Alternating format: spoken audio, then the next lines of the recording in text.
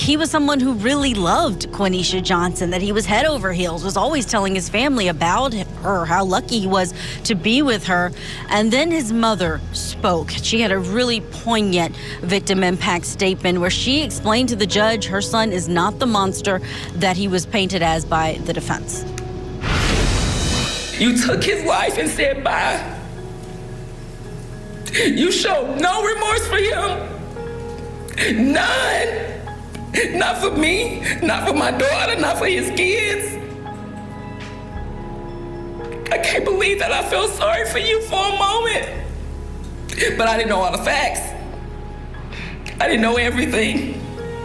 I have no remorse for you. I have no empathy because you had no remorse for my son and you showed no empathy for him. You deserve every single year they can give to you.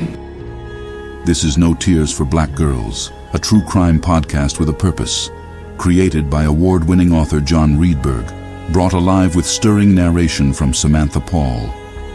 And even though the jury did not hear the 911 tape of the previous domestic violence incident between Mr. Smith and another female, the court can consider that, along with the police report and disturbing photographs of abuse to your minor child by the victim in this case. Quaneesha Nicole Johnson stood in the hallway of her DeKalb County, Georgia, home, trying to make the right decision.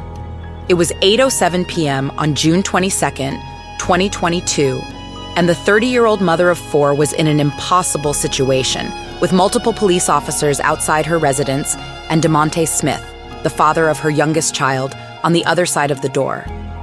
In her hands, Quaneesha held a metal tire iron, which she had picked up from the garage a few moments earlier. She felt the cool metal of the tool in her hands.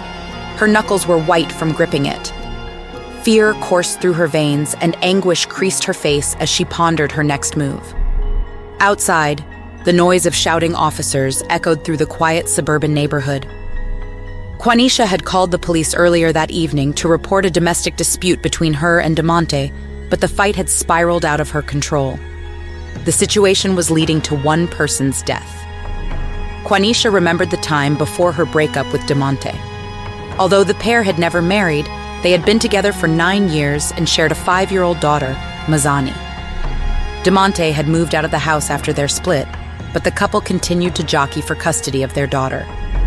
A dispute arose when DeMonte arrived uninvited to Quaneesha's house to pick up Mazani.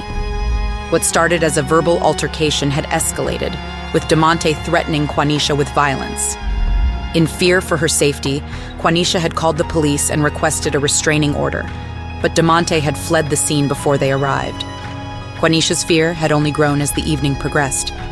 Around 8 p.m., DeMonte had returned, this time with 2 friends in tow.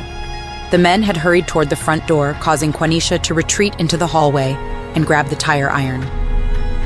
Now Quaneesha faced a life-altering decision. Seconds counted for Quaneesha with police shouting outside and DeMonte's friends at the door. Opening the door would lead to dire consequences, she knew. But if she stayed inside, she feared that DeMonte and his friends might overpower the officers and hurt her or her children. Grief and despair overwhelmed Quaneesha, and she felt trapped between a rock and a hard place. With hesitation, she opened the door to escape her situation. DeMonte and his friends were outside the door, along with the officers, and Quaneesha saw DeMonte was brandishing a knife. In an instant, it replaced her fear with rage, and she lunged forward, swinging the tire iron at DeMonte's head. The officers moved to control the situation after DeMonte got hit with a tire iron and Quaneesha fired a gunshot. DeMonte fell to the ground, injured, and the officers moved to restrain Quaneesha. The police arrested Quaneesha and charged her with aggravated assault, possession of a firearm, and reckless endangerment after a quick trial. On Tuesday, DeKalb County Superior Court Judge Shondiana Morris sentenced Quaneesha to 5 years in prison, 5 years of home detention, and 10 years of probation for the 2022 slaying of DeMonte Smith. Quaneesha's sentence raised the question, was justice served? Quaneesha felt the sentence was too lenient for a life-threatening crime. However, others viewed it as a sign of progress, noting that Quaneesha was defending herself from domestic violence. Quaneesha Nicole Johnson's story highlights the need for better protection for domestic violence victims. For DeMonte's family, The tragedy of his death has left them heartbroken and searching for answers. To seek justice, they have worked with legal professionals to act against Quaneesha in civil court. In their suit against Quaneesha Nicole Johnson, they are seeking damages for pain and suffering because of the physical assault that caused the wrongful death of their beloved son and brother.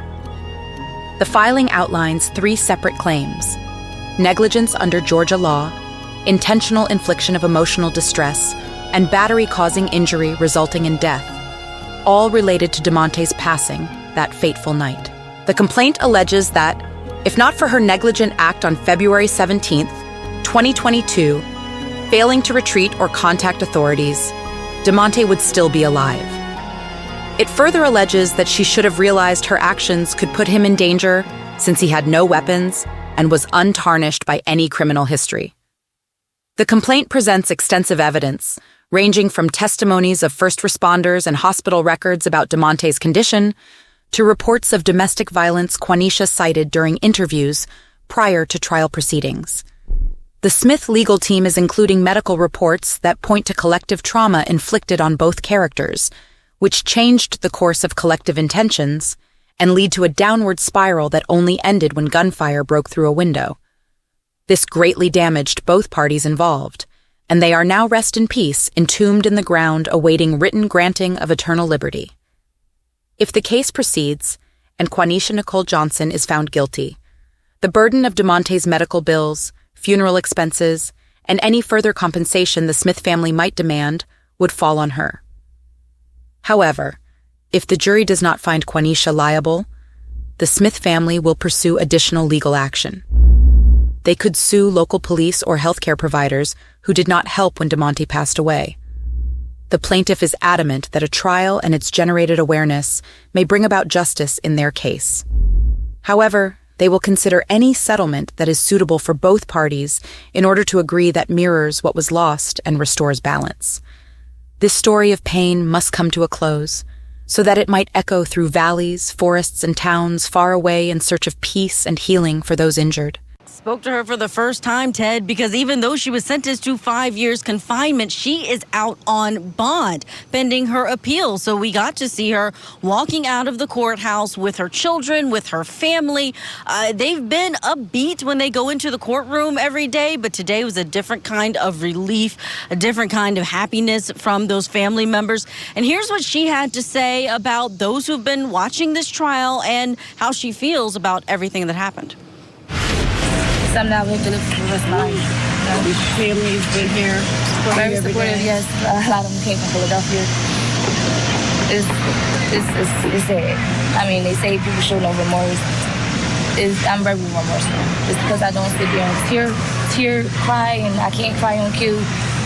I'm mentally disturbed. I'm disturbed and whole, you know.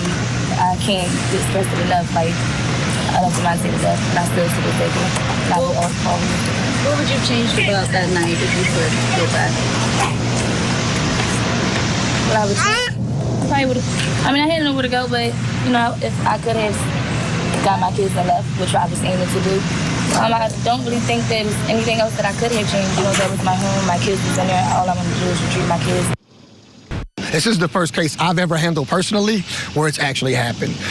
So you don't see it happen a lot, but, you know, what Court TV knows and what your viewers know, what the judge knows, what the jurors did not know was that we were looking for a missing witness that was critical to our case. I don't know if that played into the judge's decision, but the judge knows we were looking for a missing witness that was critical to our case, and that the family of the decedent in this case had been in touch with that missing witness, had talked to her, had spent time with her, and so the judge knows that, and I don't know if that played any into her mind, but obviously that's going to be an issue that's going to be important for me to raise on my motion for new trial.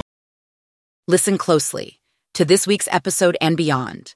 Repost, like, follow, share, and spread the word about No Tears for Black Girls on Facebook, TikTok, Instagram, YouTube, and Twitter.